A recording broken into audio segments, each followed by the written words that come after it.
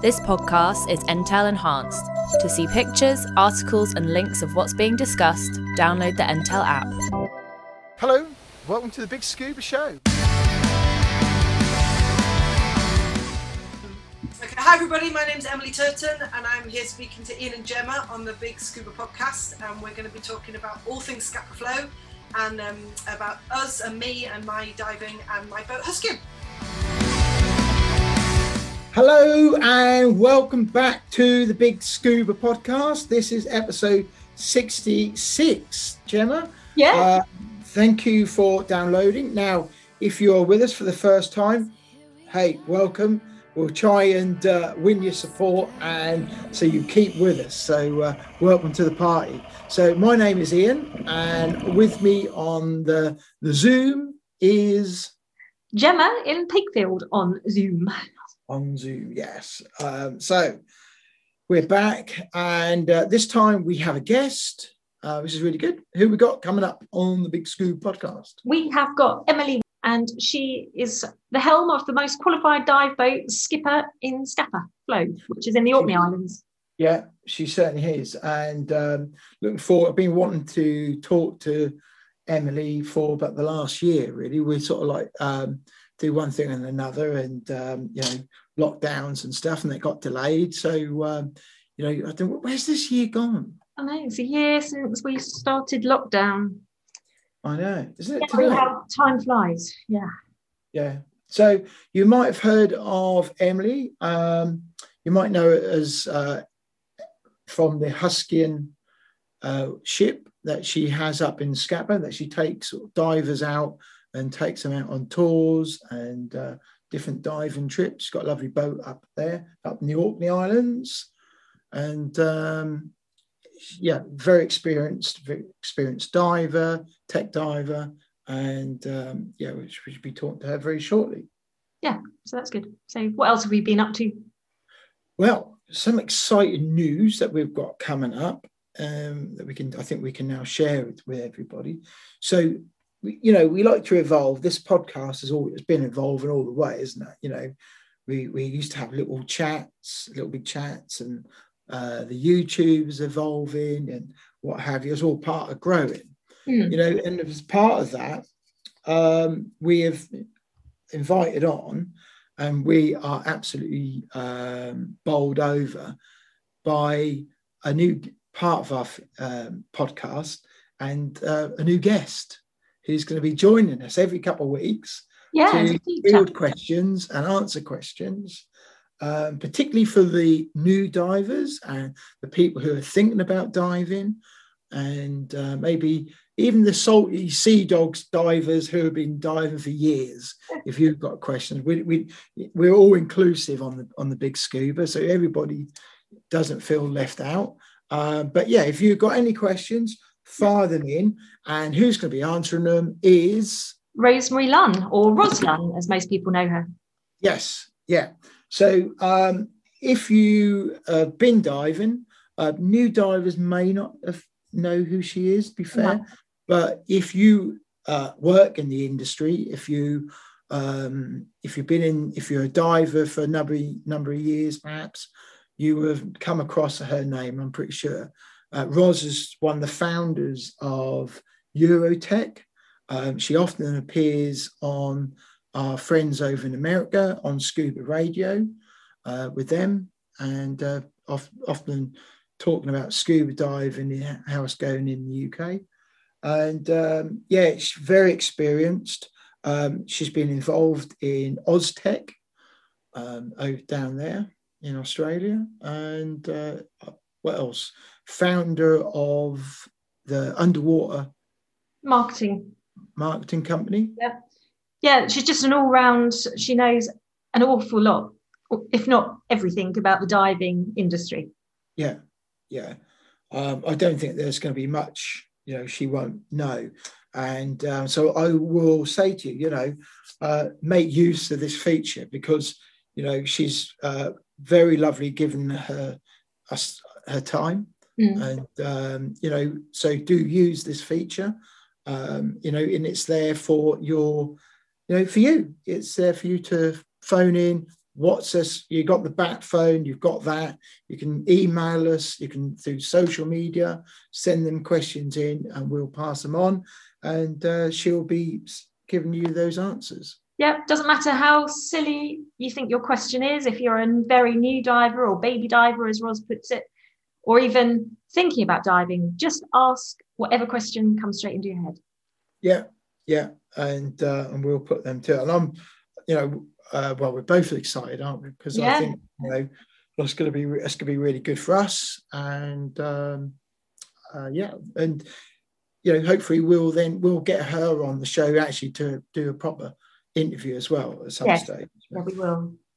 So, but you can actually, Ros literally just done a podcast episode with our other good friend Tech Clark. Yeah, on the dive blocker. Yeah. So look out for that episode. That just aired last week, I believe. Yeah, it's quite recent. So and then you'll hear what Ros has got to say about English diving compared to the American diving. So it's really interesting.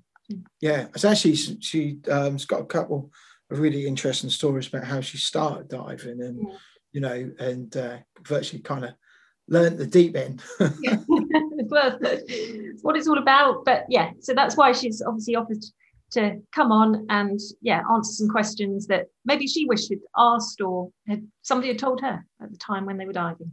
Yeah, and also we are coming out of the lockdown in the UK, and so maybe you've got some questions about that, about your dive gear, anything like that. Fire them in. We want to hear from you, and let's put Ros to the test, and let's see what she knows. I'm sure she won't mind. So give it a go, and just get your questions in the next week, and then we'll have them ready. I'm excited because I think that's going to be good. Be good for us, and it's going to be brilliant. So I'm looking forward to it. And we'll learn something as well. Yeah. It is. So Jem, how are you keeping fit at the minute? Well, we are doing daily WODs, workouts of the day, with Great Yarmouth CrossFit. So that's been going since late December, and we've stuck at it, and we definitely have improved, which is great. Yeah, our 5K time has come on as well. It has, yeah. So we're doing that as well. So a bit hard last Sunday though, wasn't it? Because the old wind was blowing against us. Wasn't nice. Easterly wind on the east coast. You got to experience that round your knees, didn't you? Mind you, if you live around New York and around that way, the wind around there, I've done the Staten Island ferry and a few years ago, and the wind coming across that water there, the Hudson, and oh my word, it cut you in half. So although it was cold on Sunday, I would say it still wasn't as cold as then. So, no, and we did really well because we bettered our time. So smidgen. We're just working on it. I class myself as a non-runner, to be honest. So getting there. So diver fitness and all that business. But if you're a follower of CrossFit, just their open games are going on at the moment as we speak, and 21.2 has literally just come out on the Western Board time. So that's out now for everybody to have a look at. If you're new to CrossFit, go on their website, go and have a look as well. So it's a great way of keeping fit. Yeah, and you literally just pay, I think it's just $20 to enter. You only have to do 3 workouts, and you don't have to have any equipment to do it, and you'll get ranked throughout the world with all the other competitors. I know, which is a bit weird, isn't it? I know. I think we're currently, I don't know, it's like 5 figures. Yeah. 10,000 and something. Yeah. I'm just at the bottom of the page, yeah. It's about taking part that counts. That's right. Everyone's special. Everyone's a winner in their own way. Yeah. And we had fun doing it. And if you've got to have fun to do these things. So, yeah, you said, yeah. And we'll be starting some CrossFit outside with small numbers in the next couple of weeks as well. So good to hear. Yeah, it is. So that'll do for now. I think it's nearly time to get Emily on. So that's no more holding ups and us running on. Should we get our guest on? Yeah, we'll open the door and let Emily into our Zoom room. Okay, let's do it. How's it going so far? Smooth sailing. Yeah. This is for a chat.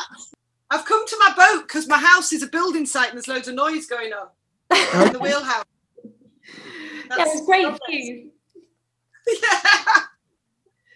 Yeah. So whereabouts are you then? So what we got behind you? So this is Stromness behind me. You can see that's the town. Oh, hang on. That's the town hall. Yeah. Over my shoulder, the red building, that's Scapa Scuba, the local dive shop. Oh, okay. Yeah. Yeah. Right by my ear, that's my house. I can see the boat from my living room window, which is good on stormy nights. Yeah, I bet. Yeah. So how big is the boat? Well, she's 16 meters long, but she's sort of 3 stories high.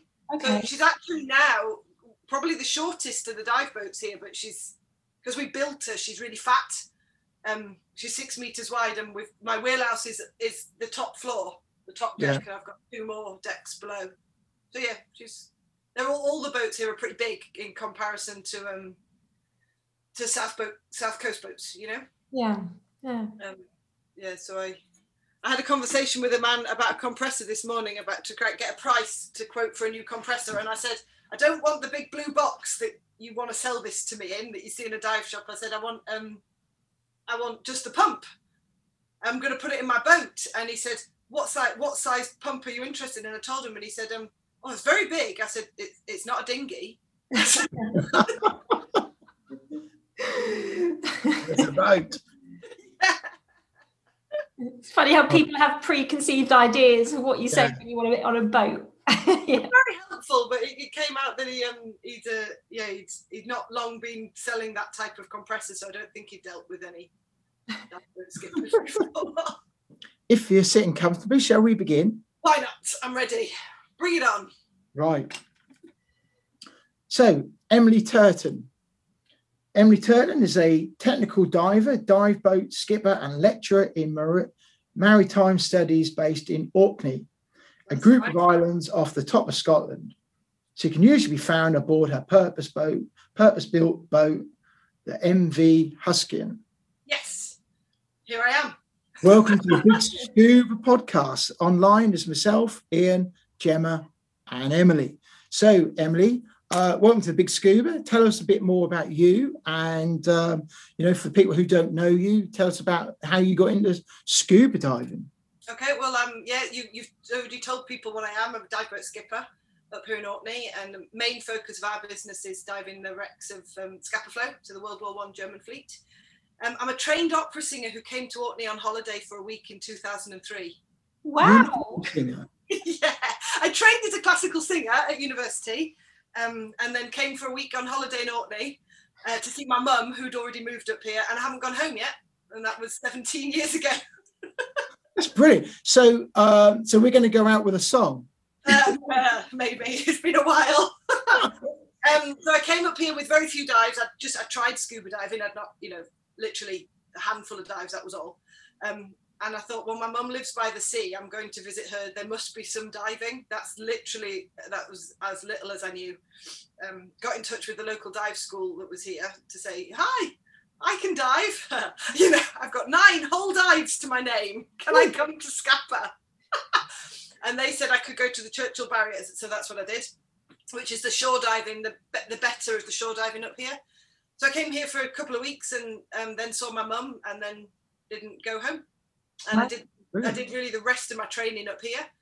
And then I bought a house, thought that'd be a good idea. Coming from London, it was that, the prices here were like, brilliant, I can buy a massive house. And then I stayed. So I thought I was bored. I thought I'd go to boat school and learn how to drive a boat, which meant I got a bit of paper that said I could. I wouldn't say I really knew what I was doing, and then slowly worked my way up. I bought into my first boat with my partner Ben in 2005. That was a much smaller wooden converted fishing boat.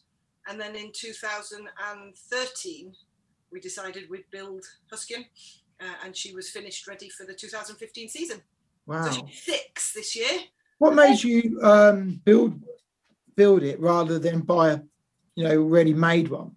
Well, there wasn't really a ready-made boat that would fit our specification. And to be honest with you, as soon as you said you want this to be light-hearted, we never really, we had this idea of what our perfect dive boat would be, but I thought that was sort of pie in the sky. I never costed it or worked out, can you actually do that? And then in August 2013, Bob Anderson, he was the skipper of the Holton. He's got a new boat now, the Casino, so he's up here as well. Very good guy.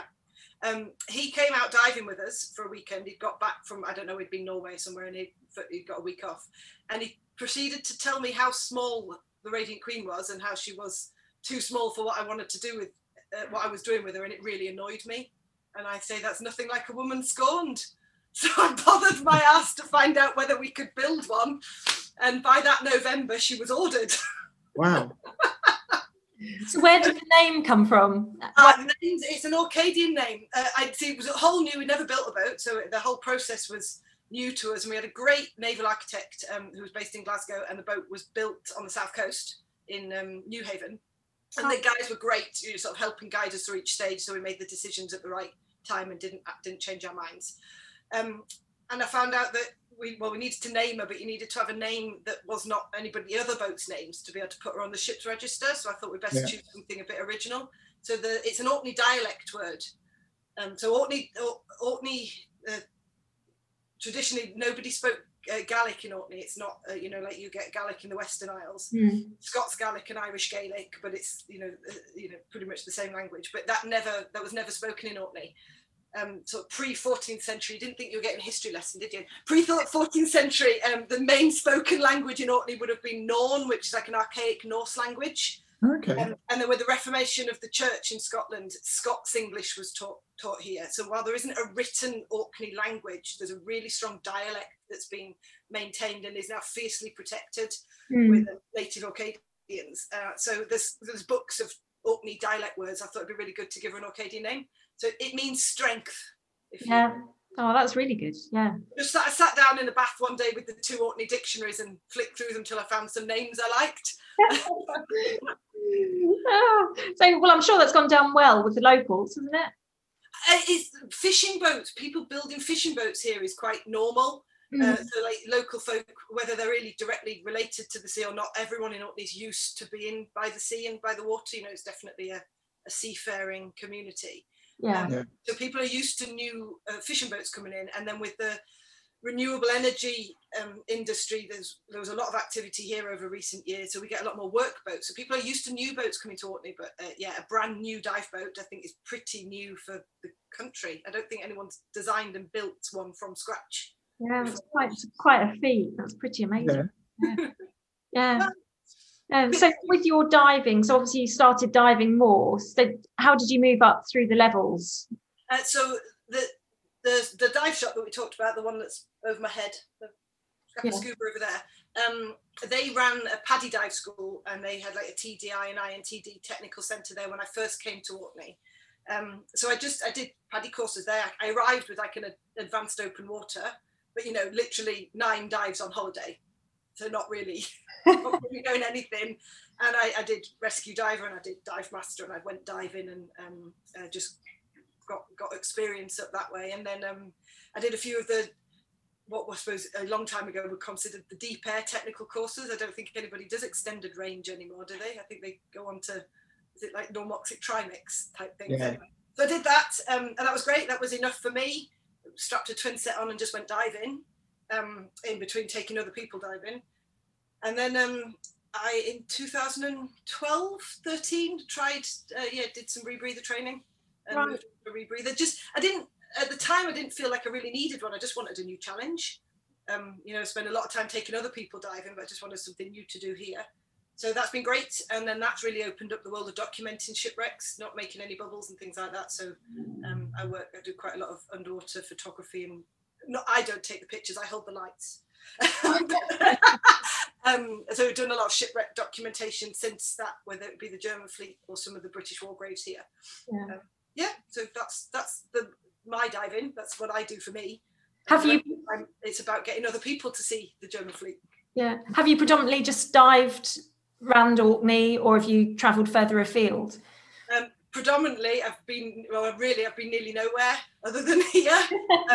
And I think that's that's because we started the business, and our season runs pretty much, it's a long season in Scapa. We're very lucky because it's a big bit of water, but it's not open sea, and the boats are much bigger. So we're diving in 4.7s because the sea state, while it is not like the sea state would be on the south coast, and the boats are bigger, so we're just here for the whole of the rest of the season, and it's a long way from anywhere. And running a business, so you don't get the freedom while you're trying to build that business up to just take time off and go on holidays. So I was supposed to go to Truck in November, but COVID stopped that.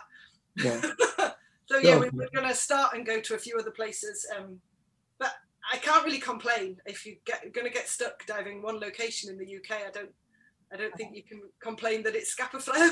No, definitely. I did a search on the web, and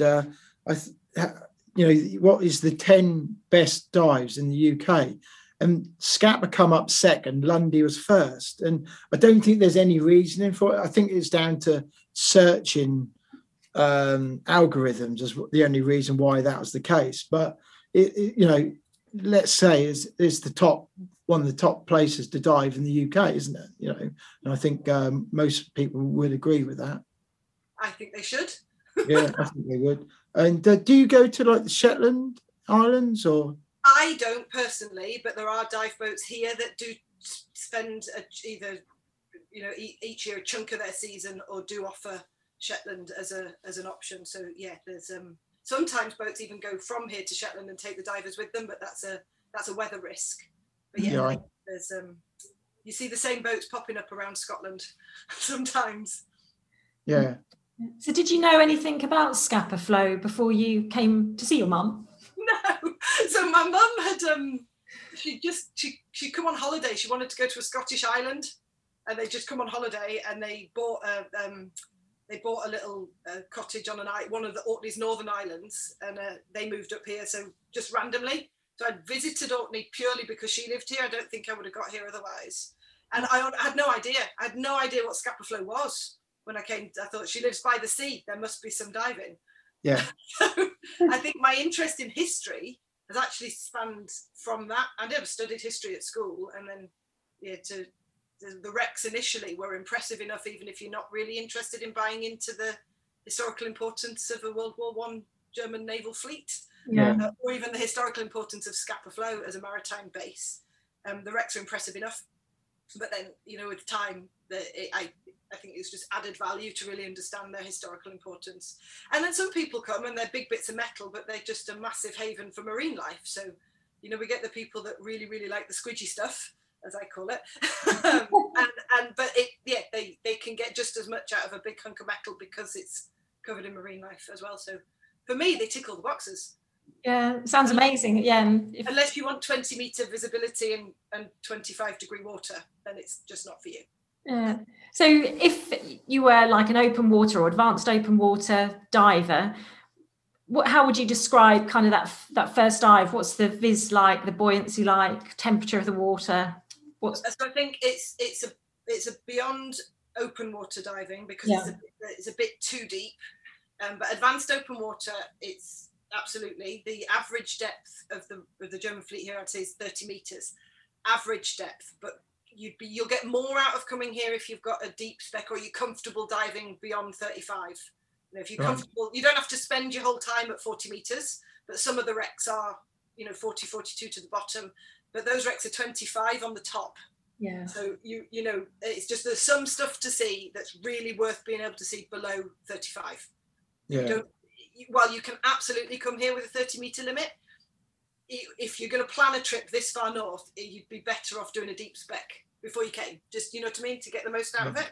Mm. And nitrox, if you're open circuit divers, nitrox is also just worth it for a bit of extra bottom time, given that you're going to be down at 30 meters plus for a good chunk of your bottom time. And it really, while I said, I've just told you, some of them are 42 at the bottom and 25 at the top. That's a great multi-level dive, but there's still a 25 vertical descent and ascent. So you could say they're relatively square profile dives from that sort of point of view. God, we got quite technical there, didn't we? Sorry about that. That's right. But to answer your question, you get these for people that have done mostly shore diving or quarry diving. I think there's a level of suspense of that descending down a shot line in a cold water dive. So you're only seeing 5, 10, 15 meters of line, and you've got a bit of time before you get that shadow. Is that the bottom or is that the wreck? So I think there's a level of anticipation and excitement with a long descent. And then this massive hulk of a ship appears, but in 10-meter chunks. And so, the shortest ones are 146 meters long. The longest ones are 175. So you don't, in 1 week's diving in Scapa, a lot of the boats will give a decent dive briefing, and we show a lot of images. And I mean, you watched one of my online talks. We use a lot of scan images and photographs and things to explain the wrecks, but they unfold 10-meter chunks at a time. And the gun barrels some of them are 6 meters long and longer. So sometimes if the visibility is really bad, you don't see a whole gun in one go. So they're vast. They make you feel small. And I see new stuff every single time I go diving, and I've been here 17 years. So for me, if this is it for my diving career, I'm a happy bunny. Yeah. And the diving window, would you say it's pretty good up there? But so it's not diving all year round, is it?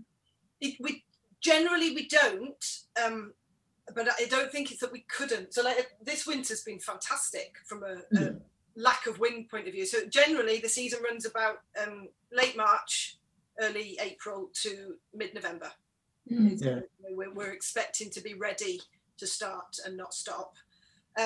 The problem with the winter is we do get more wind, and a lot more wind than most people. We just call you all south. I apologise for that. Most people south don't get So you could risk it just being not diveable for there's a bigger risk to make the journey. But generally, it's the lack of daylight that's the biggest problem. We've done wreck surveys all winter for several winters in recent years. And while yes, we lose more days to weather than the average 2 I lose to weather in a normal season. That's it. Is it for people who are listening and can't see us? You're sitting in your boat. I am in the harbour area, and it looks so calm. It looks really calm, tranquil. But I bet you must get some really big storms there. You see the picture behind your head of all those waves, wherever that is. Oh, we can get massive storms. It needs to be a southeasterly or southerly gale to really be rough in the harbour. Yeah, is on a big hill. You see, for those that are watching on video, so we get a lot of shelter from a westerly gale, and Scapa flows out there.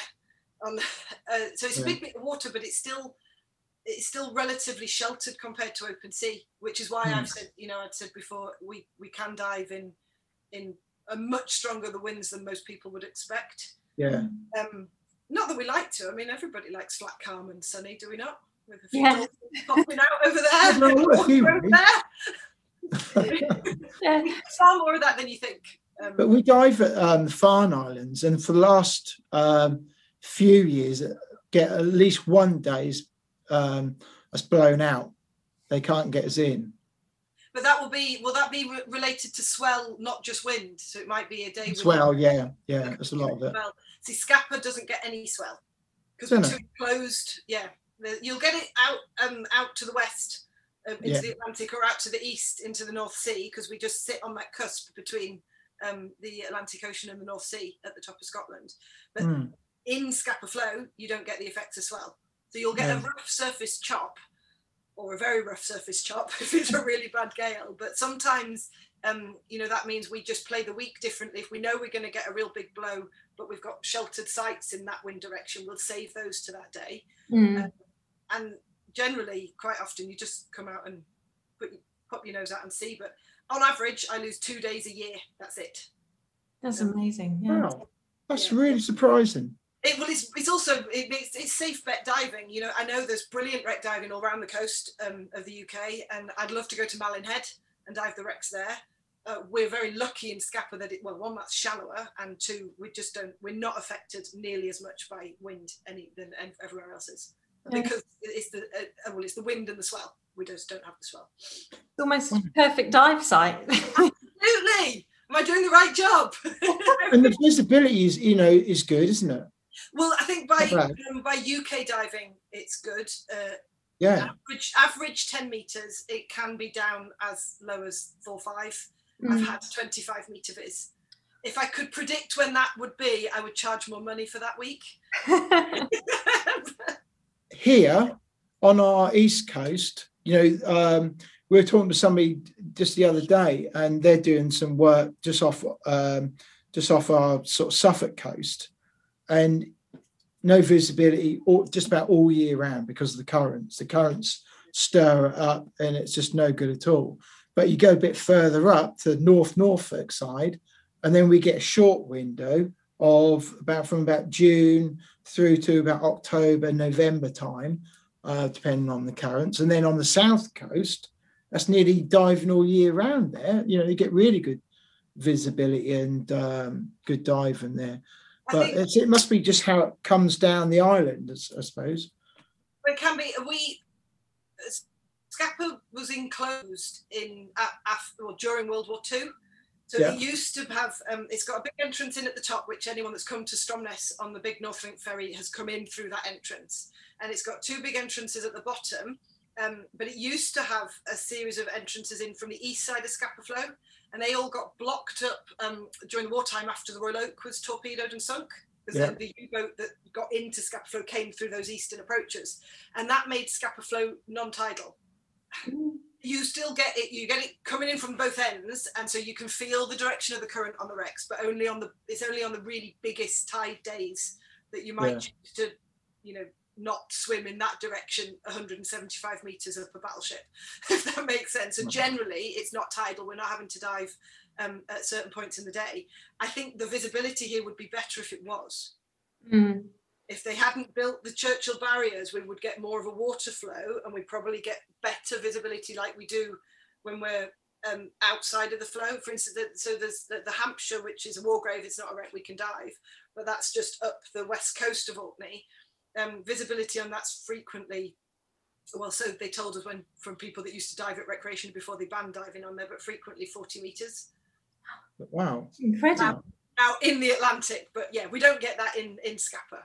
But it's also great that we can dive at any time of day. That's like Red Sea type visibility, isn't it? I've only been there twice. No. The problem with the Atlantic, there aren't the wrecks out there. So you're not got shipwrecks to go and dive out there that are accessible. And the scenic diving up there is incredibly weather dependent. That has to be flat, calm, no swell, like in close shore on the east coast. But Emily, what is clear is that for people who are thinking about coming to Scapa, who, let's say, live London, the southeast, whatever, who've got a fair old journey to come up there, you haven't, it's good hearing what you're saying, because you in a planning point of view, you can think, well, actually, you can come up there and have a good few days diving without thinking, it's a bit of a gamble. Because when we were talking about questions and that, we were thinking about, if we were going up, do we have to think about what else we're going to do if we get blown out with the weather? But what you're saying is when we're thinking of coming up. Yeah. So absolutely, that's been on my list for ages. To come up there. I'm not going to lie.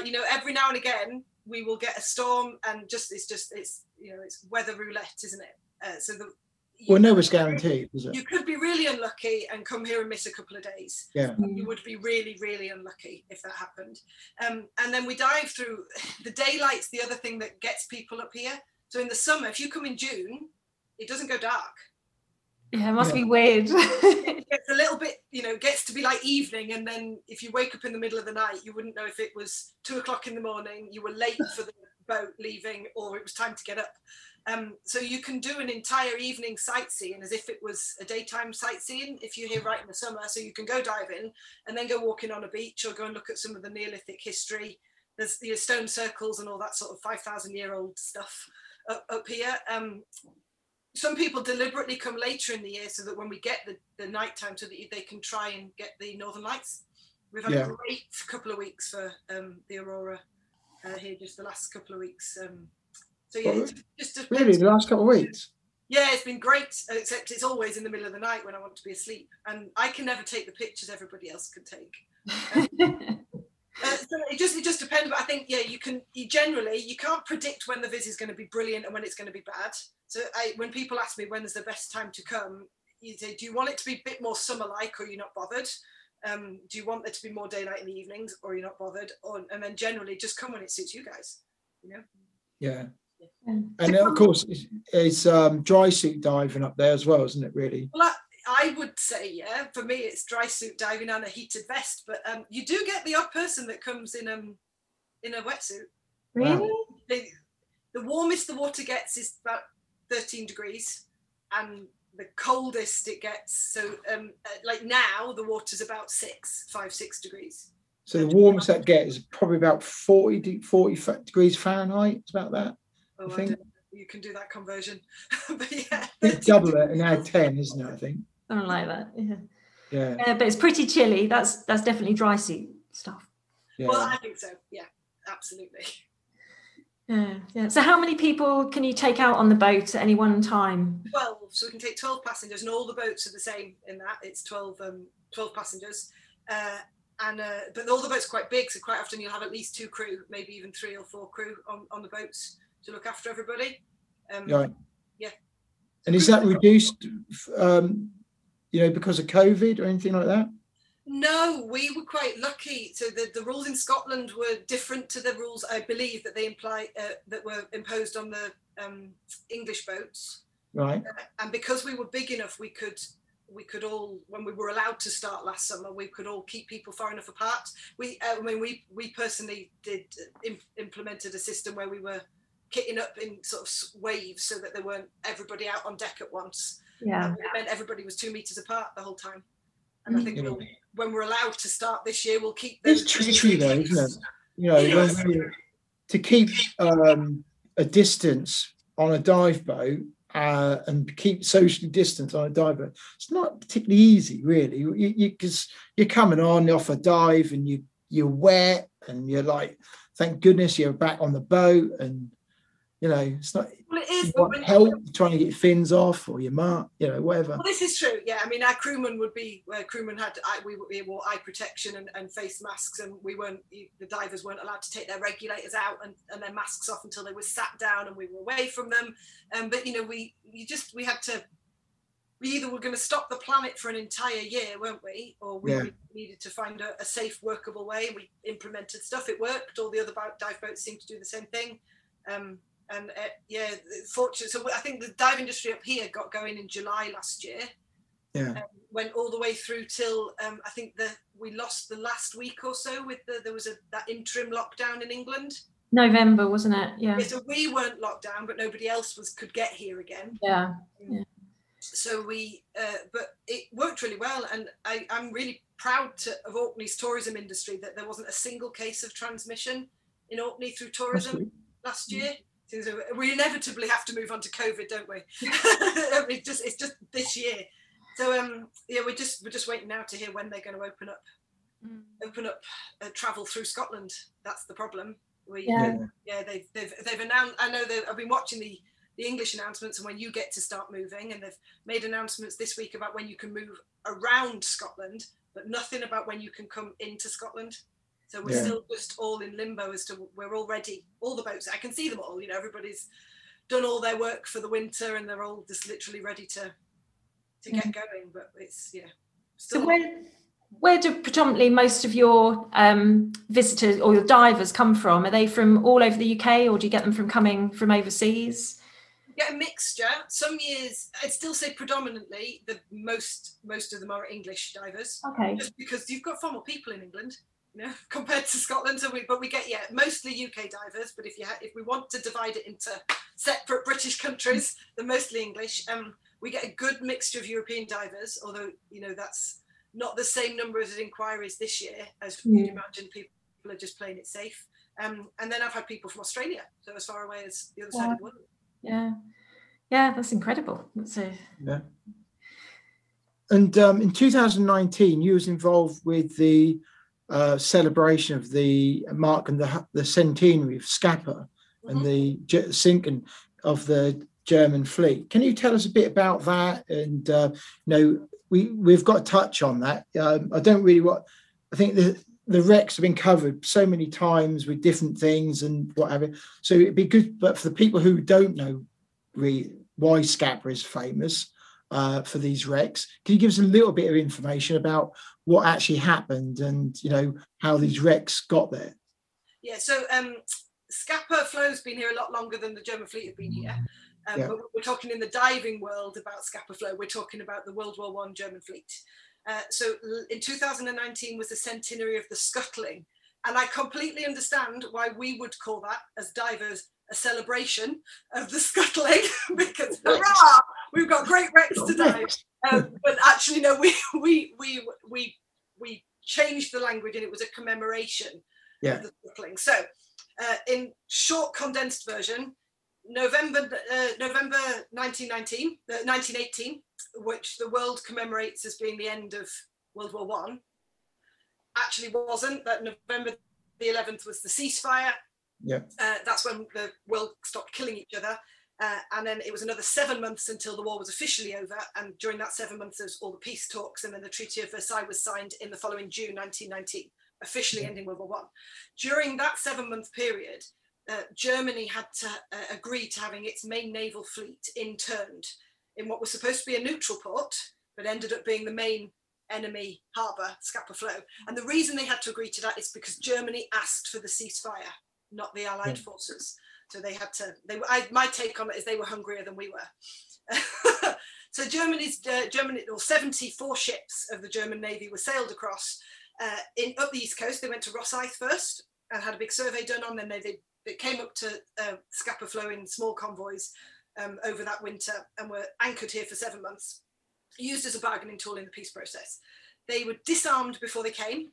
That doesn't mean the guns were taken off them, which is, I think, important to stress. You can come and see massive, big naval guns underwater in Scapa Flow, but it meant that all the munitions were taken off. So inherently, those shipwrecks, they're not full of live munitions. You're not going to come across anything like that. And the guns were rendered unfireable. That's an important part to me. And then they were just anchored here. We did nothing for them. We didn't give them coal. We didn't give them food. The newspapers were coming from Germany several days late. They really were not being kept fully abreast of the peace process. Now, the commanding officer for that period was called Admiral von Reuter. He was put in charge right in November. His main job was to bring the German fleet over to Scapa.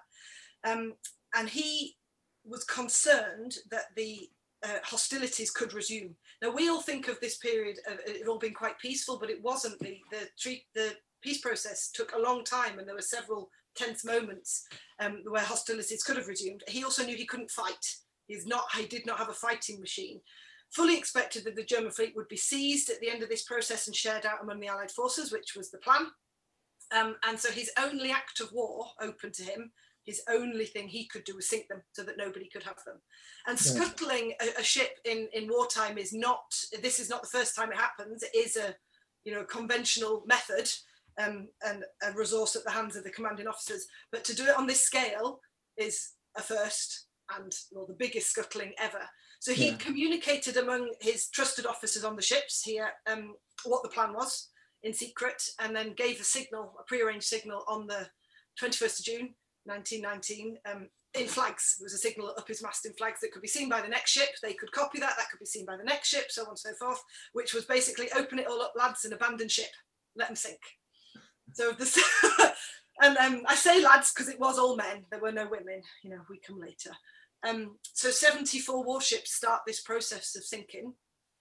50 of them successfully sink and hit the seabed. And you see quite a lot of figures banded around of 52 or 53 or 54. 52 is the most common one. But in the process of doing all the stuff for Scapa 100 in 2019, we wanted to answer that question. Why are there? And it was a mistake in the war records and what was the information given to Parliament. They've counted ships twice. So officially 50 successfully sunk. Yeah. And that was that. The Admiralty washed their hands of them. So we could be so much better. There could be 50 down there. And instead it created this commercial opportunity for Orkney where which sustained Orkney through the interwar depression, and it was salvage. So the salvage industry was invented and developed precisely because there was such a resource on the bottom of Scapa Flow, and they raised nearly all of them. We have 7 intact ones left. And eight ships left of the actual 50, and then the salvage sites, the remains of the ships that were raised in their entirety. There's quite a lot of that to see as well. And of the ships we still have, all of them have got signs of blast salvage. So the initial salvage industry took ships in their entirety, raised them, sailed them away, chopped them up for scrap, and that carried on right up into the 50s. And then blast salvage takes over, where divers are going down, laying chargers and taking the specific material they want. And all of our ships have got the scars of that. It opens them up though as well, so the stuff exposed that wouldn't be exposed had they not been salvaged. So, and it's part of the history. So, and that's it. By the time salvage diving stopped, oh look, there's a boat coming in. By the time salvage diving stopped, recreational diving was starting. That's sort of the late 70s, early 80s, and here we are, all these years later. Sorry, he's quite noisy, that boat. Oh, I can't hear him. Oh, can you not? Oh, I can hear him. That's good. There's some good video on YouTube taken at the time of them dragging some of these old boats upside down for scrapping. And some of the video was taken between the First and Second World War. So this old black and white video. That's on YouTube to be, you can see. And it's amazing how they must have floated them up, got them up to the surface. And because you think the mechanics are trying to do that, and they obviously had to get men in the water in the 20s to do that.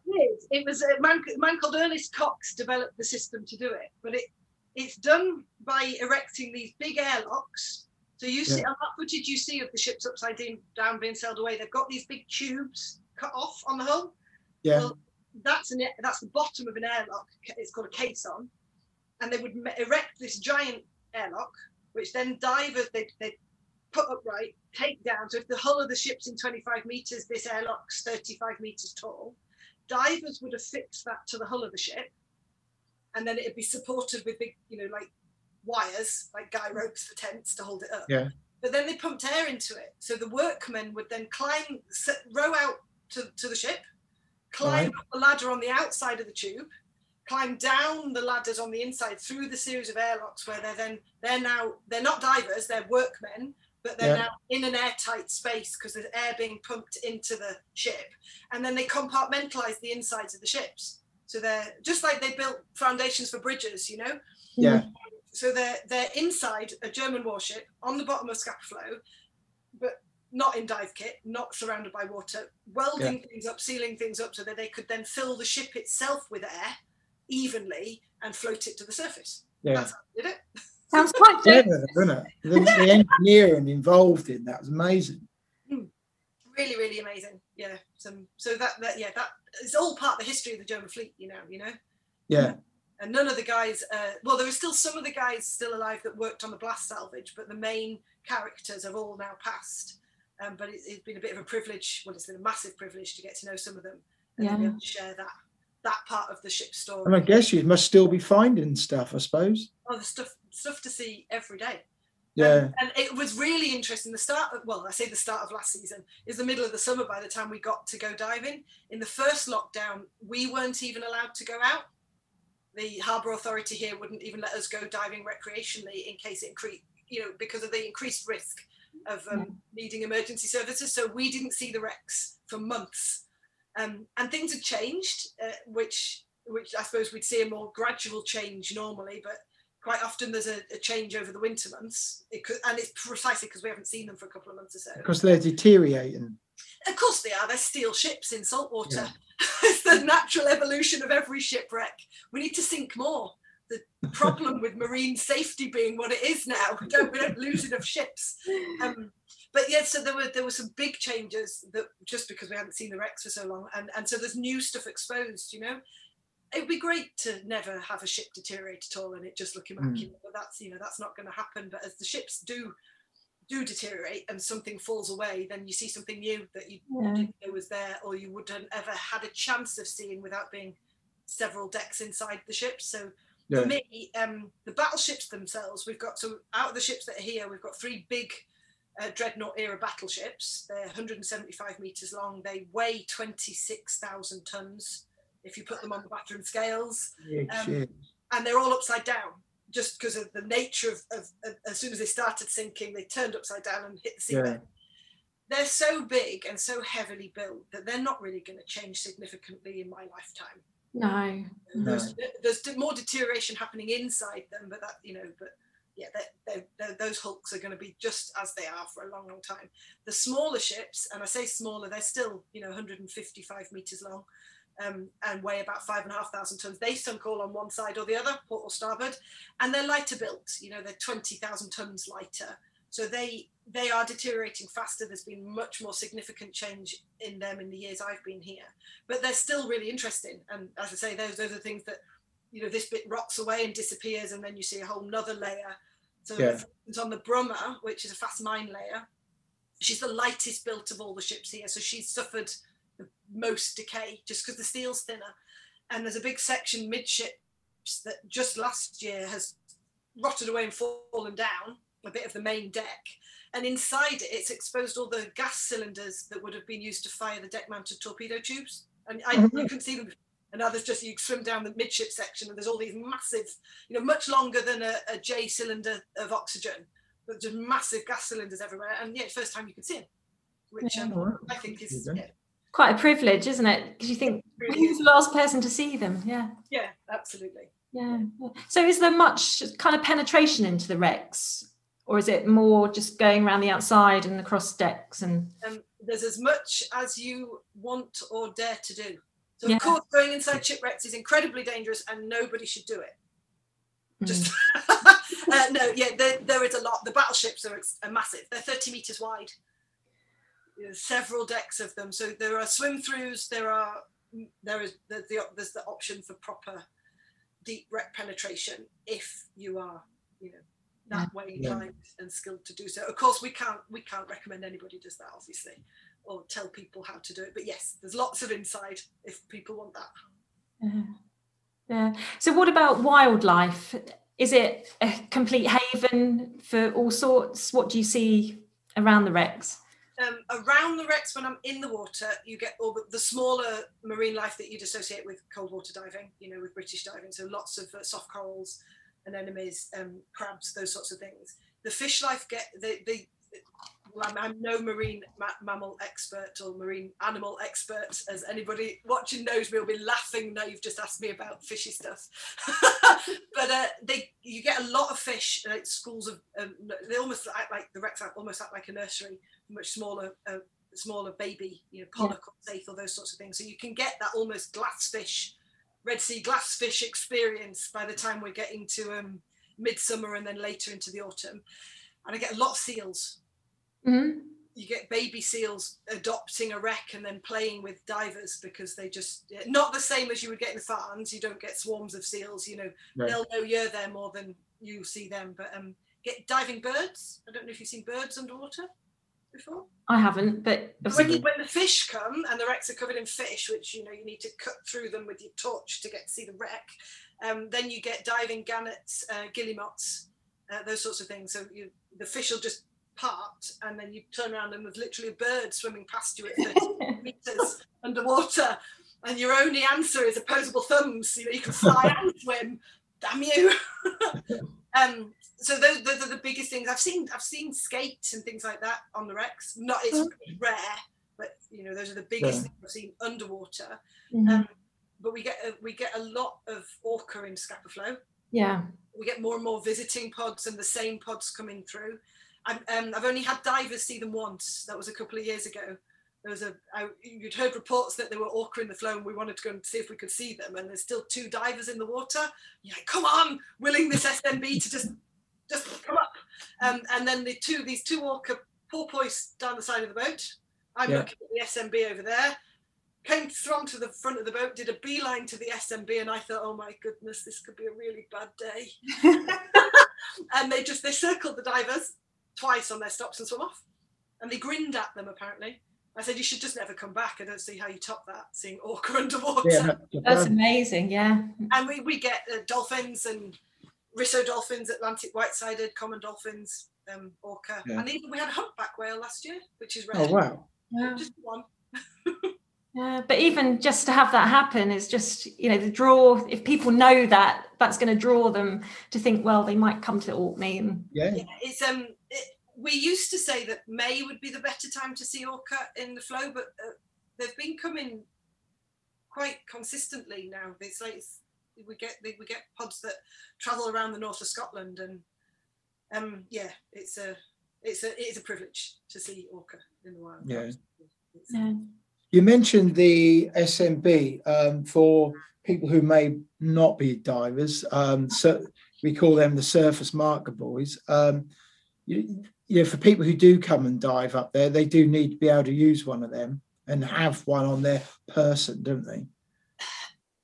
Yes, I would say yes. You do need to be comfortable and competent with an SMB. You can come back to the shot lines. The shipwrecks have all got at least one shot line on them. So that's a rope tied into the wreck with buoys floating on the surface for those of you that are not divers. And we'll put you down to the wrecks on those because you won't find them. So you can come back up that. It's just the ships are long, they're big. You might finding it again. There's one shot line at one end of a battleship. You might actually quite like to just spend the dive going one way and then send up an SMB at the other end of it. And then, of course, the safety side of that then is making sure you can find the shot line. So if you don't have an SMB, you're adding a level of stress maybe to a dive. And unlike other places where the skipper would be asking you all to send up SMBs, so that because you're going to move too far with the current, that's not usually an issue. Every now and again, if we're really big tides, we might ask you to do that. Or if there's fog, we might insist that you come back to the shot line just to make sure. But generally, you'd brief that anyway. Generally either or. Yeah, generally either or, SMB or shot line. But yes, I would recommend you need to know how to use one and own one. Insist to come here. Yeah, definitely. Yeah, and what about people on twin sets? I presume that that's all right. There's plenty of room for getting in with twin sets and all that. Yeah, well, gravity helps you get in. Sorry. No, we're quite lucky. All the boats here have got a lot of deck space, so you're not crushed. You're not. I mean, is there room for everybody to come with side mounts and 2 stages?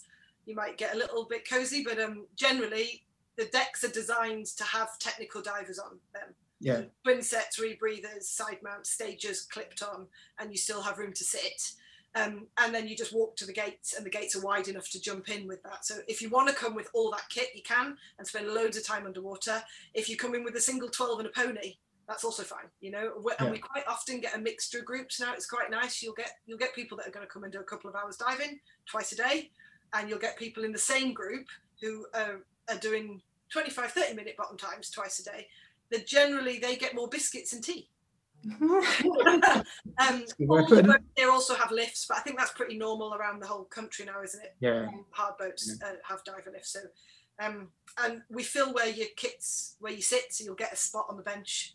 You just tie your kit there, take your first stages off, and you're not lifting tanks around decks to get them filled, or on and off at the end of the day. It just all stays on the boat. Yeah. So for a trip out to the wrecks, how long are you out there for? Do you stay out there for all day, or do you keep Yeah, so it's a bit more of a relaxed atmosphere. The boats have got a big inside space. All of them have got big inside space. So you get your own little bit of space on the boat. You get on in the morning, have a cup of tea, travel down to the wrecks, put your kit on, jump in, stay out, have some lunch, fill bottles, do a second dive, and then come back in the afternoon. Right. And generally you get out of your dry suits in the middle of the day. right. Hang them up in the wet. All the boats have wet changing rooms. You get a dry suit pole, or rope. Some of them have got ropes across the deck. You get out, you sit inside in the saloon area. Yeah. Your lunch, drinking tea, having a snooze. So if you're a single tank diver, you need 2 tanks.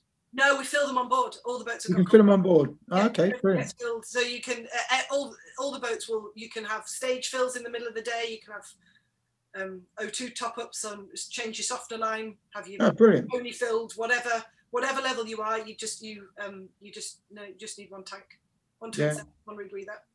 Brilliant. Yeah, that sounds good, because there's probably a lot of people that have maybe just done diving, Farne Island, St Abbs, and it's a whole different experience, isn't it? Yeah, and it's necessary for the type of, the location and the. You got a bigger boat. But I think the boats got bigger initially here so that they could sleep the divers on board. Mm-hmm. As the diving industry developed, it wasn't that easy to find accommodation for 12 people at a time at a reasonable price in the town. So most of the boats here are liverboards. So you come and you stay on board anyway. So you've got your cabin. Okay. And then we did things slightly differently in that we had a smaller boat that wasn't a liverboard, and instead of getting a bigger boat, we bought a house. So we have a shore-based house with 6 bedrooms and 5 bathrooms, fluffy towels. I think it's lovely.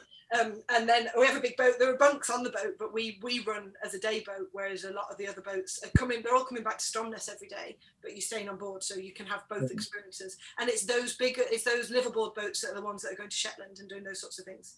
They're taking your bed with you, if that makes sense. Yeah. You've got different options. You do like guided trips for like people who want to go look at the birds and the landscapes and history. So we wildlife trips. I think all the boats here could offer that. It's just very rarely do you find a boat load of people. So charter a week's worth of divers that want to charter weeks of guests that want to do that. So there are some people that do that. There's people come and look at lighthouses and go out and do bird surveys, but generally the majority of us are predominantly working with divers. Yeah. So do you get people that obviously come and jump on the boat and go and see the wrecks? Do they have like partners or families that come along with them that then go off and do other things on the islands? Sometimes. So most of the business the mainstay of our business is charter groups. We still predominantly have a group organizer and a group of 12 divers come. We also run individuals weeks, so where people can just book spaces, but generally those people that want to bring their families tend to book separate accommodation, because you can't, none of the accommodation's big enough to then have my wife and 2 children and the dog with us as well, because they don't want to pay for full diving spaces. So some people do that, and they go off and do all sorts of stuff. Sometimes they bring their wives come or their husbands come. It's generally the other way around. I'm disappointed to say we get more male divers than female divers. I'd like more women. Please come. It's not scary, except for the smelly boys. Sorry. But yeah, you can do that. There's lots of stuff to do if you want. That Scottish. That could be the name for our title of this episode: Orkney and Smelly Boys. Or maybe that sounds wrong. No. You quite like the smelly boys as well, Ian. Sorry. No. You like smelly boys as well, Yeah. Okay. No, but it's a good point saying you want more, girl divers up there, because, I suppose initially when you look at the history and kind of what it is, it's quite daunting, for me as a new diver, and you think, woo, but, if it's quite accessible for advanced open water people or people that are just wanting to go that next bit further, that's, they need to consider it. Yeah. I think so. I see, I've never been one of those people. I've always... I've never seen it. I just arrived in Scapa and thought, this is fine. I never saw that there was something that me as a woman should feel more intimidated to try. I've just never been that sort of a person. The first musical instrument I decided to play was a trombone. It's just, and I suppose I work in what is in the UK and probably still globally a more male-dominated industry. I'm sure, Gemma, you probably would say you feel that as well. Yeah. But I don't think, you can make that what you will. We can decide it's unfair and misogynistic, or we can just get on with what we want to do. But no, I don't want men to feel like we're trying to discourage them, or women to feel that it's not a great place to come. I think none of the skippers here have ever been like that. I've never felt that it was a sexist place to be at all. And in fact, 3 of the dive boat skippers here now are women. That's brilliant. The 3 boats here being run by women, which is brilliant, isn't it? But I don't think it needs to be a thing, to be honest with you. It's just, I'd love to see more women in the sport generally, because it's predominantly not, but I just don't think we need to, it's not a thing. It just doesn't need to be a thing. Yeah, just need to just encourage being more people. all inclusive. Yeah. And we have a female toilet as well, so, women only toilet, just so that they can pee in the other, men can stand and pee in the other one. It's off the end of the boat, isn't it? I thought it was off the end of the boat, isn't it? Doesn't work for me. It's up to you. Women can do that as well. That's all fine. What goes on the boat stays on the boat. Well, no, hopefully, if we're talking about that, I hope it goes off the boat. No, that's really good to hear. Yeah, because I think people need to kind of know what the experience, or have an idea of the experience that they're then going to step on this boat and what it's going to be like, rather than an unknown thing. I think Scapa can cater for all of that, and the skippers are all divers or have been divers, so I think we can appreciate someone. Well, you don't want someone to come that's completely out of their depth and then with a level of arrogance that means they're going to be dangerous. But there's a big difference between that and people that are competent at the level they're at, and can Scapa cater for that level? Well, I'd say it can cater for competent advanced open water all the way up to I want to just do some easy. So some people will class Scapa as easy diving, and some people it's a challenge. That's great. We can cater for all of that all at the same time. Yeah. Also, hearing the thing about there's no current or hardly any current, that must be a big thing for some people. Not to have to deal with strong currents as part of a dive as well. Yeah, I mean, so at some points of each month you will get a current that you don't want to just jump in the water and wonder why the shot line's moving away from you, which you have got when you've got people that have really not done any sea diving, which, I mean, I think you guys both dive in the sea, but you know what I mean. They've dived in lots of quarries, and you put them upwind of this nice shot line, they just got to drift on and get hold of it, and they just drift past it. They wonder why it's moving. It's no, you're moving.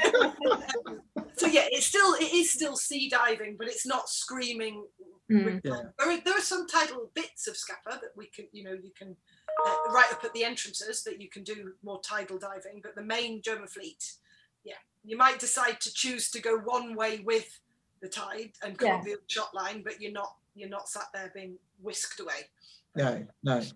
And you brief all that. I'm presuming for the dive that you normally do on a dive boat anyway. So that, which is good. There's a really good website called Orkney.com for anyone who is planning a trip, maybe with friends, family, on their own. And there's a lot of information on there about the islands, about what you can do, restaurants, Airbnb, lots of different options and things like that for anyone who's listening to us and thinking, hey, let's do it. Where do we go? Orkney is a good place, .com has a whole breadth of all information on there as well. They've got your website as well. The Orkney.com website especially has got a load of digital guides to different places. So if you're here and you decide if someone's coming on a week-long diving trip but decide they want to take a day off and do a bit of sightseeing, then there's loads of information on there. And I don't think we could actually reproduce it any better. So it's just easy to link to the Orkney.com website. You asked me earlier if we give guided dives, and I don't think I answered the question. So the dive boats themselves don't. We're a charter boat, but there is a local dive school here that you can do guided dives with. Or if you just fancy coming to Orkney because Orkney's awesome and have never tried diving, you could do a try a dive in Orkney with them. Now that wouldn't be on the big deep German ships, but it would be at the barriers. So they're called Kraken diving. And the other thing for divers that are maybe thinking they might want to visit Orkney, but then would be worried about being so far away and what happens, the local dive shop here, which is Scapa Scuba, also offer a genuine overnight repair service. I mean, I would say everybody needs a bend, but you can have your zip replaced overnight and not miss a day diving.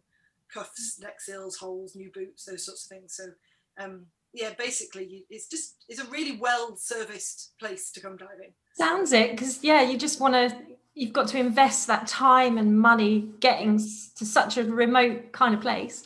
Yeah, we're looking at how long it would take to drive, and then we're looking at flying, and yeah, it's still a long way. It is cheap. It's quicker to get to the Red Sea, but I think especially I would imagine that we're going to see less people flying abroad in the next wee while. Yeah, definitely. I mean, Orkney's doing amazingly at getting everybody vaccinated. By the end of next week, everybody over 40 will be done in Orkney. Oh, wow. Brilliant. Yeah. And we've had such low infection rates. There's been 70 cases in total in Orkney. It's a very safe place to come. Yeah. But yeah, I would try, and yes, it's a long way to drive. It is cheaper to drive, especially if you come in with other people, than it is to fly. It's quite expensive to fly direct to Orkney, well, into Orkney. But don't be put off. Scotland's a beautiful country to drive through, and it's a very special place to be. It's dangerous though. Dangerous. Once you come, you might never leave. I only came for a week, remember? I think that's an amazing story. Yeah, it's just like, yeah. Well, yeah, you never know. The population of Orkney might grow over this summer. Absolutely. Well, if you're ever allowed to come. That's we will. I'm sure it'll change. Well, we're all just waiting for some information as to when, because I think the boats here, we've got bookings, we're not sat here with no bookings for the season. We've got bookings that we moved from last year. People were great about rolling charters over rather than taking refunds, and I think everybody's diaries for next year will be open. Quite often you find people book Scapa further in advance than you might book other places, just because you're coming for longer. It's maybe slightly more of a commitment, as you were saying. So people's diaries are open. So don't if you think you might even fancy it next year. I think everybody here would be great. Great to hear from anyone that wants to go diving. Yeah. What predominantly in the Orkney? What's the industry? Is it predominantly fishing that keeps kind of the economy going? I think they describe people in Orkney farmers with fishing boats and people and fishermen with little farms. So Orkney's got quite a lot of arable land for a small place. So there's a lot of farming here. Tourism is obviously a big industry. Yeah. Not just diving tourism. Diving tourism is important. The oil and gas industry's here. We have a big, they do quite a lot of oil ship transfers in Scapa Flow, and there's an oil terminal. Yeah, and then just the normal island community stuff. We have our local council. You've got quite a few. We've got all the schools and education and not that sort of stuff. But yeah, renewable farming, fishing, tourism, renewable energy. Yeah. Oil and gas. Yeah. Everything else in between. Yeah, and then you have more daylight in the summer than we do. Yes, and then in the October school holidays is 2 weeks long, not 1 week long, so that the kids can help farm all the neeps, which are turnips to you and I. Yeah, that's really good. Yeah. But there is dive sites on the way up, so you could, if you're looking to plan a dive, you could potentially do like Cape and Ray, then go a bit further up, dive in Scotland, then get to Orkneys. Yeah, you can. So for those people further south, there are the inland sites, but you've also got, you've got Farne Islands, you've got Eyemouth coming up the east coast. You've got west coast. You've got the Sound and Mull, all the way up there. There's I think they're called Northeast Dive Lab, or they've maybe just changed to Kinloch Burvey diving. So there are dive sites. You could have a little poodle through Scotland. Yeah. And do lots of sea diving as well. Yeah. Well, you think there's going to be so many people jumping in the camper vans and will be out on road trips. So I'm sure, it's going to be a whole different summer. So yeah. Oh, that's good. Yeah, it is. Shall we go on to the questions, our set questions? I think would be why not? Fine. Sorry. Why not? We'll see what exactly comes out my mouth. So, if you could dive somewhere else rather than Scapa, where would be your choice of place in the world? If you could go anywhere to go dive, where would it be? I can only pick one? No. So I would like to dive in Antarctica. Yeah. Like to dive in Truk. I'd love to go to Bikini Atoll. Yeah. Anything particular you want to see there? Wrecks. Truk and Bikini shipwrecks. Antarctica, I just think would be amazing. I'd like to just see I'd like to see an iceberg underwater. I think that'd be pretty cool. Maybe not so much a leopard seal up close. And I'd like to go to Malin. I think Malin would be great. It's just most of these places I need to go during my dive season. So whether it ever happens, I'd love to dive in Norway as well. I think Northern Norway would be a pretty special place to visit. So the cold doesn't faze you then? No, just more clothes, is it not? Yeah. More clothes. So what sort of dry suit do you wear? I wear a scuba dry suit, of course. So my husband makes dry suits for a living. So right. I wear his dry suits. That's a good plug. I wear a 2 mil neoprene dry suit, and then so it's thin enough that you're not dealing with the compression of the neoprene underwater, but and then lots of clothes and heated vest, because I'm a bit of a big wuss when it comes to getting too cold. I don't blame you. Why not? Well, that's good. If you could take 3 people diving, so they can be past, present, they don't have to even be divers, but if you could take 3 people, who would you decide to take to show them the underwater world? I'd have to introduce people, because I just said if I can only go diving with 2 people ever again in my life, then that has to be Marjo and Claire, who are my dive buddies. So we work as a little photography team. I would have loved to introduce my mum and my dad to the underwater world. They would never have done it, and they're both sadly not with us anymore. But I would have loved to show them what I actually do, because my dad died before I learned how to dive. Just not like before I learned how to dive here. Yeah. I'd learned how to dive, so he just never knew, and my mum just never got it. She couldn't understand why on earth she supported every single bit of it, but couldn't understand why on earth I would want to put my head under there. It was terribly dangerous. So I would have loved to have get them to understand how amazing it is. Yeah, see the underwater. Yeah, another planet underwater. Yeah, absolutely. Yeah. Is that really sad? No, that's good. No, because it's inspiring, and for people listening, we've had that said by other people. They'd like to take. We even had one person. I think Alex Mustard wanted to take his dog. Yeah. Yeah. Why not? Yeah.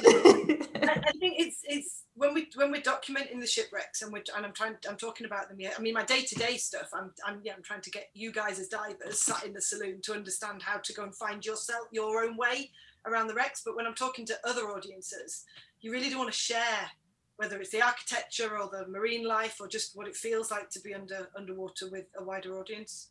And certainly with the war grave surveys that we've been involved in over the last few years, which is very privileged diving, and not everybody can go and visit them, but you really are trying to capture exactly what they feel like, not just what they look like, so that you can share that with an audience that can't go and experience that. So I'd love to just show more of that to a lot more people. And the Scapa 100 stuff was really interesting, because predominantly I thought that would be people, it would be divers that were interested in being involved in that, and it wasn't. It was a huge swathe of the community from here and further afield that were really interested in what was underwater.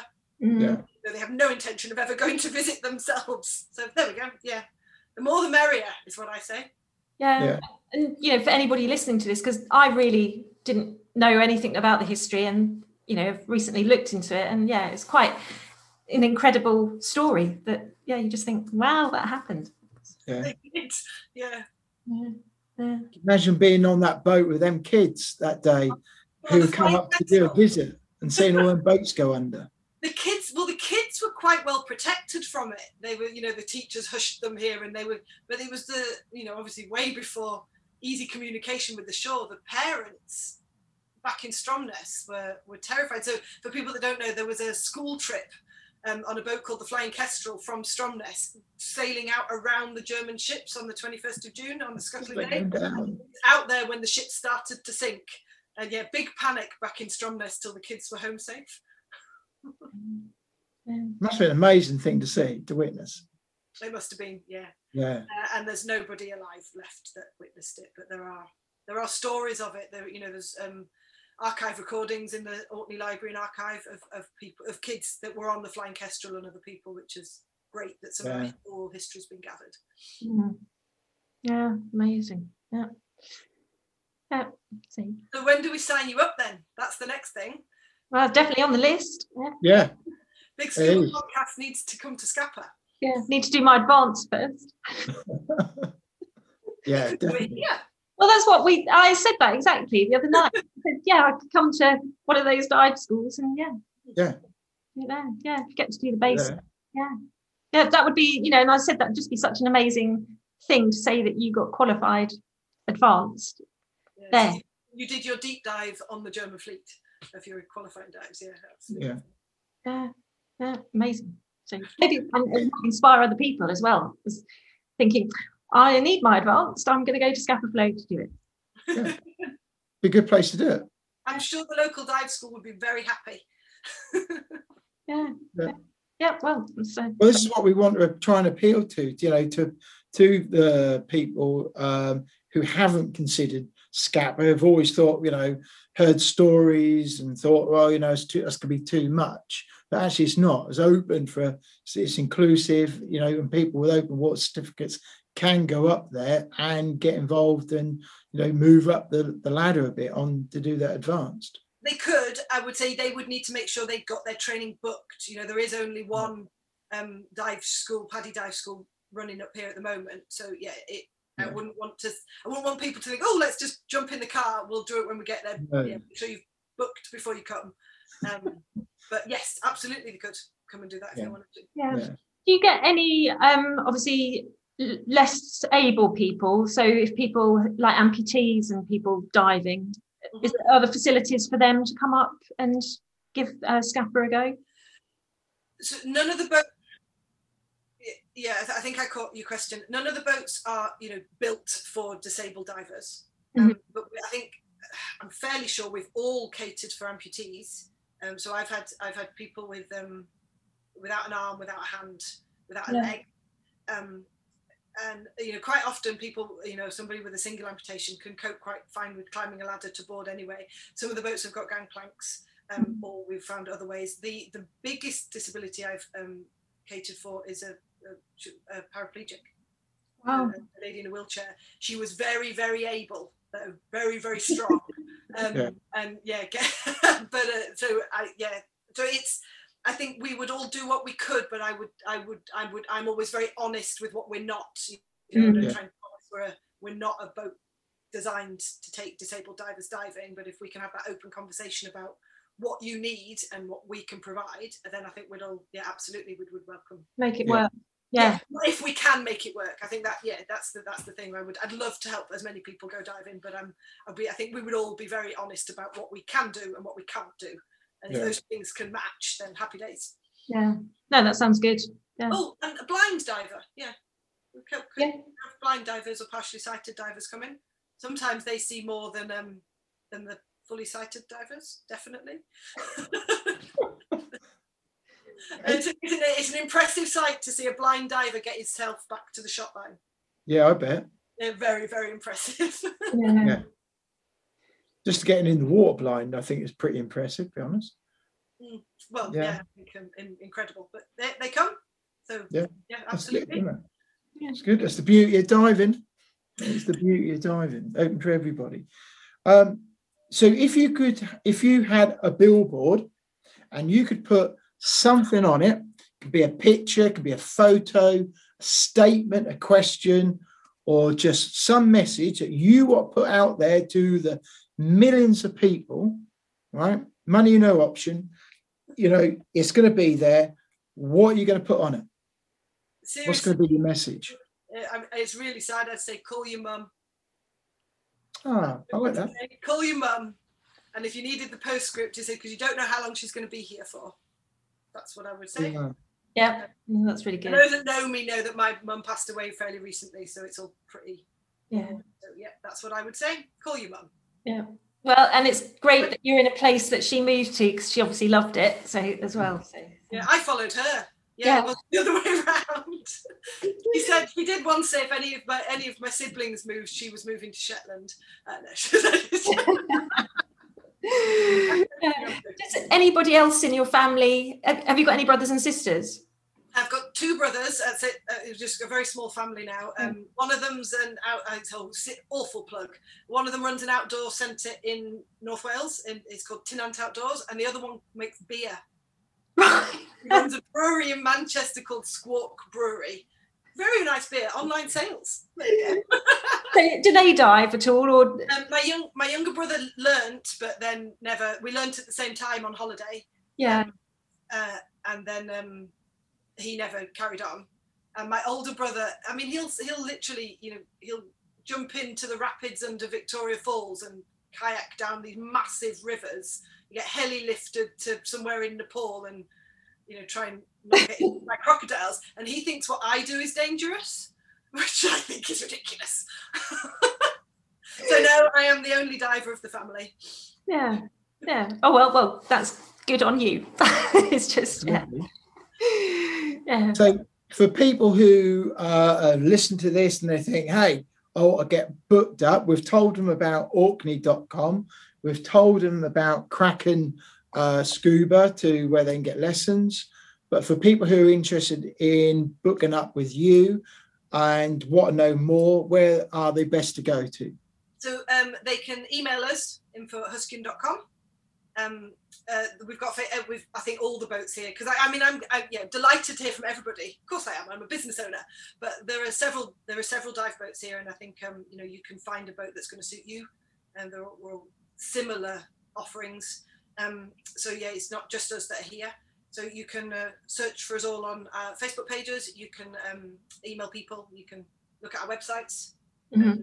I think there would be boats that have got.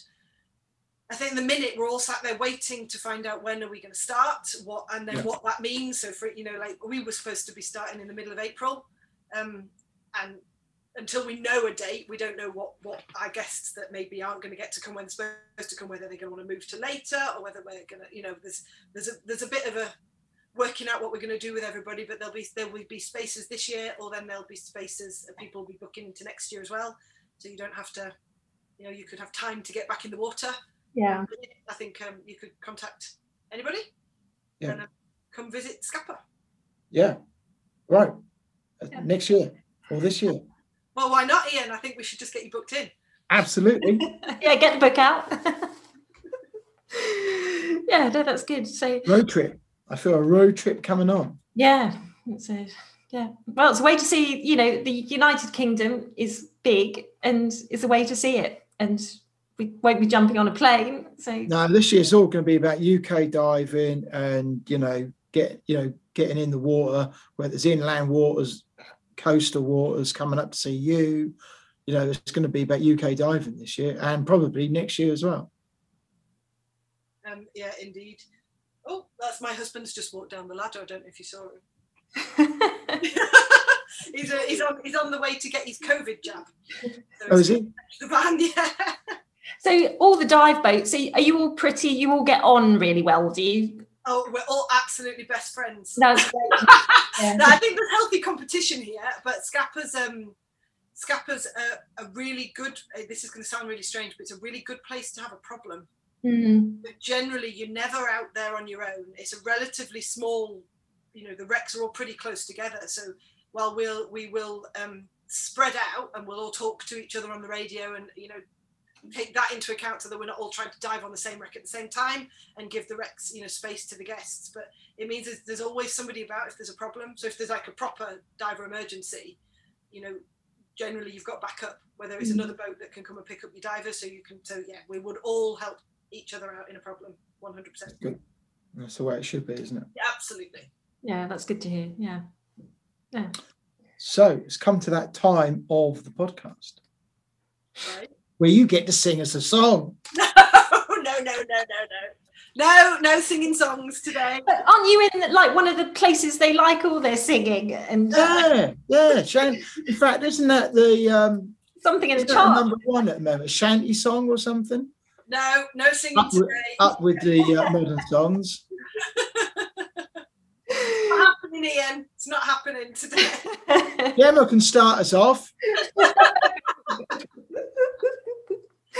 No. When you're on the boat, we can have a sing-song one you hear. Okay.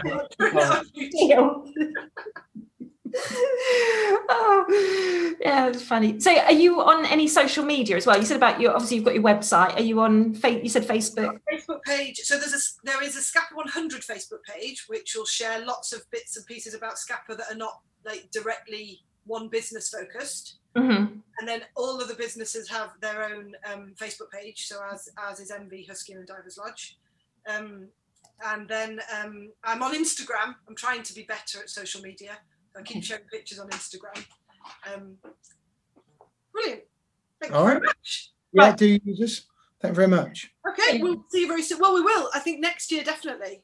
Okay. In Scapa. Definitely, yeah. All right. Thanks very much. Thank you very much. Bye. Bye. Thank you very much to Emily for giving us that time, and really great, really positive message, and a few surprises there, I believe. Yeah, well, I thought it was going to be more like history, but it was great to know more about the actual experience of what goes on. Well, I did when I spoke to Emily before this. One of the things I said to Emily was, let's not get too bogged down with the whole wrecks, because the wrecks have been covered quite a lot, Emily. And if you are interested in the wrecks and you want to know more, you only got to go to Emily's website, where there's plans, there's details. You can get really into the data. If you want to get nerdy about it, there is all the information on there. And I didn't want us to get too deep on that, because we want to talk about why go there for the go there to actually have a holiday there on the island. There's other stuff to do as well. Yeah, and she described like the history very simply, so that we just had it in a nutshell. That was great. Yeah. So yeah, there's good reason to go to Scapa. Even when you're quite a new diver, but make contact first. Yeah, get booked in and say what your levels are. But yeah, I think it shows it's completely accessible to divers. You don't have to be a technical diver, you can do it. So yeah, there'll be aspects you can't do if you're not into the deep stuff. There will be, but you can. The thing to do is look at it as a whole, and that you can go there, you can have some good diving. Don't matter how deep, you can have a good dive when you just a few meters deep. You can still have a good dive. You'll see wildlife. You'll see good visibility. There's still the block ships you can have a dive in, and they do open water dives there. And there is that to it as well. And there's places you can stay. There's places you can visit. There's lots of history with nothing to do with boats. There's loads of history on the island. So, there's even stuff for kids to do as well with rock climbing, and there's a rock climbing wall. There's all sorts of bits and pieces. But the Orkney.com is a really good website to go to. Loads of stuff on there, isn't there? Yeah, there is. Yeah. So plan that trip. Yeah. And I didn't even realise they did like liverboard kind of trips. Yeah, they're much bigger boats. Yeah. So you can something get completely different. If you don't want to jump on a plane this year, I'd head up to the Orkney Islands and jump on a liverboard there. Yeah. And let's talk about the West Coast, because if you go to the West Coast of Scotland, if you wanted to have a real road trip, you can have time there, and there's chances of seeing whale sharks. Yeah. And you can snorkel. Basking sharks as well. Basking sharks, yeah. So all sorts. Yeah. There's a lot to offer in this country. There is. Yeah, UK is really good for diving. In fact, didn't somebody say that diving in the UK is a bit like diverse? Diverse. Yeah, it's the word. It's the word I was looking for. Diverse. Yeah. There's bits. Every coast there's something different to see. Well, and there's the inland sites as well. So you've got lakes, quarries. So yeah. But anyway, thank you very much to Emily. This has been a really good episode once again. If you listen to us on Patreon, thank you very much for supporting us. And there's free ways of supporting us as well by subscribing to the podcast, the Big Scuba podcast, and giving us a rate and review, and give us some feedback. Yep. And then obviously head over to the YouTube channel and watch what's the content on there, and subscribe, comment. Yeah, it certainly is. And there's the bat phone. Let me just remind you of the bat phone. It's a really good place where you can leave your messages. That number is +44 7810 005924. Yes, well done. So leave your messages, queries and questions, feedback. We always love feedback. Don't forget, we've got Roz going to be with us on the next episode when it's just me and Jem chatting away about all sorts, news and whatever's scuba diving at the time. And Roz will be joining us for that to field your questions. Yes, so any questions you've got, send them in, and then we'll put them on the list to put to Roz to answer. Yeah, it certainly will. And also, if you are in business and you have got something really great and it's environmentally friendly, we have already teamed up with a lovely Fourth Element. Others are in the pipeline. And but yes, Paralens, Blue O2, there's things coming shortly. So do get in contact, and we'll be shouting about your companies as well. Yeah, or if you know of anybody that's got a company that you think we should know about, then send us a message. Tell us what their Instagram account or their Facebook page is, or a bit about the company. So if they need a bit of a help to get started. Yeah, Big Scuba is open for business as always. So do that. Okay, I think that's us covered. And that was really great. Totally enjoyed that. And I look forward to sharing that with everybody. And I think time for Feel Good Friday and relax for the rest of the evening. Yeah, sun's out, blue sky.